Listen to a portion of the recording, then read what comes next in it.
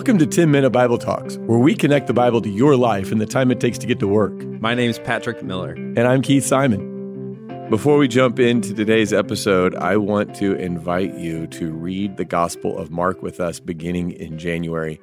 I love the first of the year because I'm the kind of person that likes to set new goals. I don't tell people about them because I often fail in my goals, but I like to do it. And sometimes I even succeed. And one of the things I always want to do is grow in my reading of the Bible. And one of the ways that I have a better shot at succeeding is if I do it with other people.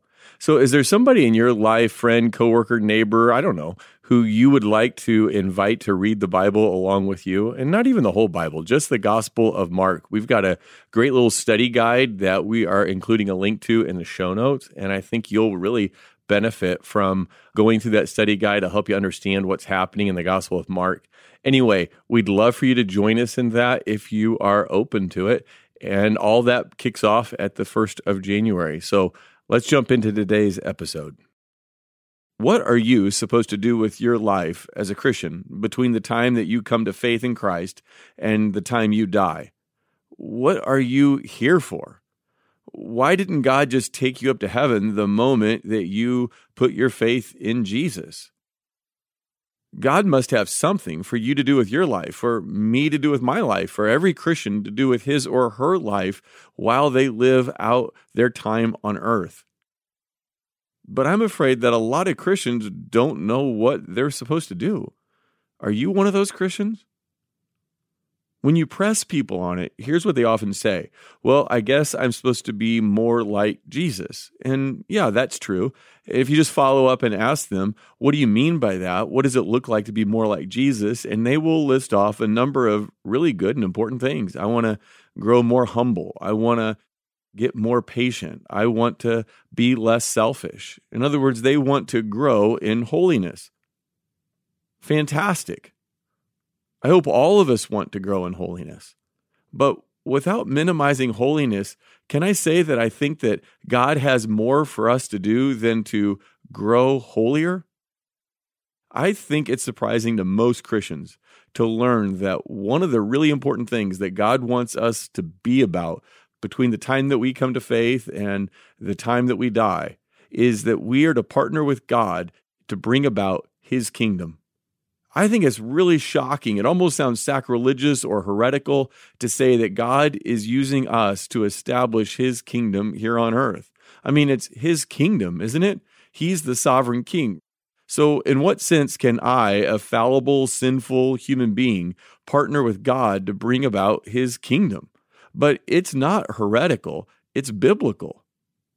God created human beings in his image and told Adam and Eve to work in the garden. They were to cultivate it. They were to grow it. Their calling was to expand the Garden of Eden so that God's kingdom would fill the whole earth.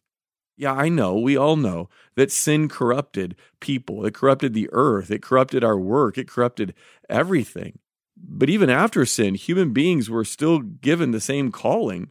Under God's authority and empowered by God's Spirit, they were to labor to get God's program back on track. We know that Jesus is the king of God's kingdom, that he comes to announce the arrival of that kingdom in himself, and he does miracles and healings, and those aren't just to draw attention or to kind of wow the crowds. Those miracles and healings are demonstrating what God's kingdom will be like. In God's kingdom, there will be healing. In God's kingdom, there will be wholeness. And then Jesus sends out the disciples. You can read about it in Luke 10, for example. He sends out the disciples and tells them to do the same things he does. He tells them to announce the kingdom, that it has come in Jesus. The disciples also do miracles and cast out demons. Now, we don't do the exact same things the disciples did. We don't have the exact same calling, but that's okay, because Jesus gave us clear instructions about how we are to be his kingdom people, how we are supposed to live. Just like the disciples went out and did Jesus-y things, so we are to go out and live in Jesus-y ways. And those Jesus-y ways are found in the Sermon on the Mount, We are to live in Jesus's upside down kingdom by his inside out, upside down ethic to show the world that this is what God's kingdom will be like. It will be a kingdom of love, justice, and mercy. It will be a kingdom in which people love their enemies, in which people care for those in need, in which we trust our Father to provide for us. That's how we live. That's how we demonstrate that we are kingdom people. Even in the Sermon on the Mount, it tells us to pray for God's kingdom to come. Right there in the Lord's Prayer, it says that we are to pray, may God's kingdom come, may his will be done on earth as it is in heaven. So catch this now. First, we partner with God in establishing his kingdom. Again, all under the authority of God, all empowered by the Spirit of God, by doing Jesus-y things. And those Jesus-y things are demonstrated on the Sermon on the Mount. And then we participate with God in building his kingdom by praying that he would send his kingdom. Now, there's a verse in 1 Corinthians 15 at the very end of the chapter that I think helps explain this a little bit more clearly. Paul, the apostle, has just written a lengthy discussion on the resurrection. He's gone into great detail about how Jesus is now the risen king, and he will establish his kingdom here on earth. And we might expect him to finish a chapter like that by saying, hey, Christians, since you have such a great hope, you can sit back and relax because you know God has a great future in store for you, and not just you, for the whole world. But that's not how he ends the chapter. That's not how he concludes. Instead, he says this, therefore, my beloved ones, be steadfast, immovable, always abounding in the work of the Lord, because you know that in the Lord your labor is not in vain. So first, catch this. He's saying that because Jesus has risen from the dead, because he is the king of the universe, that gives us work to do. And that work, that labor won't be in vain. Now, what does he mean by our work? Well, I think he means our whole life, our painting, our singing, our sewing, our teaching, building hospitals, digging wells, going to your vocation every day, teaching, being a banker, being a construction worker, campaigning for justice, writing poems, caring for the needy, loving your neighbor as yourself.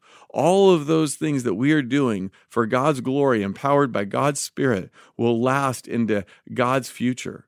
They're not just activities we do to pass the time until we die or to provide money or some entertainment and make the day more bearable until Jesus returns. No, they're all part of what we do, partnering with God to build his kingdom. We're not just kind of polishing the brass on the Titanic. Our activity here is not just restoring some great painting that will quickly be thrown into the fire. No, our labor here is being used by God to help establish his kingdom of love, justice, and mercy. But it doesn't seem like I'm doing very much. No, you're not. Just like Jesus fed the crowds with a few fish and loaves of bread, so God will multiply our work here. And just like the cross and the resurrection is mysterious, so it's not easily explained how God takes all of our labor here and uses it to establish his kingdom, and yet he does it. God tells us that in 1 Corinthians 15:58. Don't give up. Be steadfast. Be immovable. Always abound in the work of the Lord, because your labor is not in vain. Now, look, our world is hurting. There is so much injustice in the world, so much oppression, so much poverty, so much hatred, so much discord, so much economic inequality, so many things wrong in our world, so many kids that need to be educated, so many people that need meaningful employment. There's so much going on in our world that needs Christians' attention. And we have something to contribute to that conversation. God's kingdom cares about all the things the people in our world care about. You know what your neighbor probably is not waking up this morning thinking? How can I get my sin forgiven and go to heaven? But what they probably are thinking about is all the issues going on in the world. Even if they don't want to think about it, they're kind of confronted with media and everything else in our world. They have to think about the problems in the world. And Christians can contribute meaningfully to that conversation, but only if we realize that God's plan for our world is to establish his kingdom here, and he wants to use us to help do it. And that our labor, as small and insignificant as it seems to us, and it is small and insignificant compared to what God does, well, that labor is being used by God for eternal purposes. So let's don't miss out on that conversation. Let's don't miss out on partnering with God to establish His kingdom. Let's don't miss out on helping our world become the kind of place that people flourish in. Yes, let's continue to grow in holiness. Let's pursue humility and love and kindness. But also, let's realize that God has a plan for us. We're not just waiting here to die so that we can escape off to some mysterious heaven. We are partnering with God under His authority by His Spirit to help establish His kingdom. Come on, Christians. There's a lot to do. Let's trust God. Let's get to work.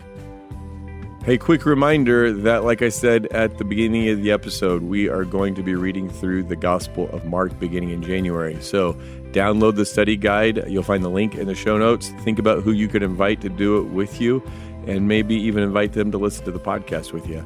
Hope you'll take advantage of this. Take care. Thanks for listening. If you've enjoyed this content, please subscribe and give us a rating. That helps others find this podcast more easily. Also, ask yourself who you could share this podcast with. Texting an episode to a friend or family member is a great way to help them grow spiritually. If you want to go deeper, check out our show notes for book recommendations.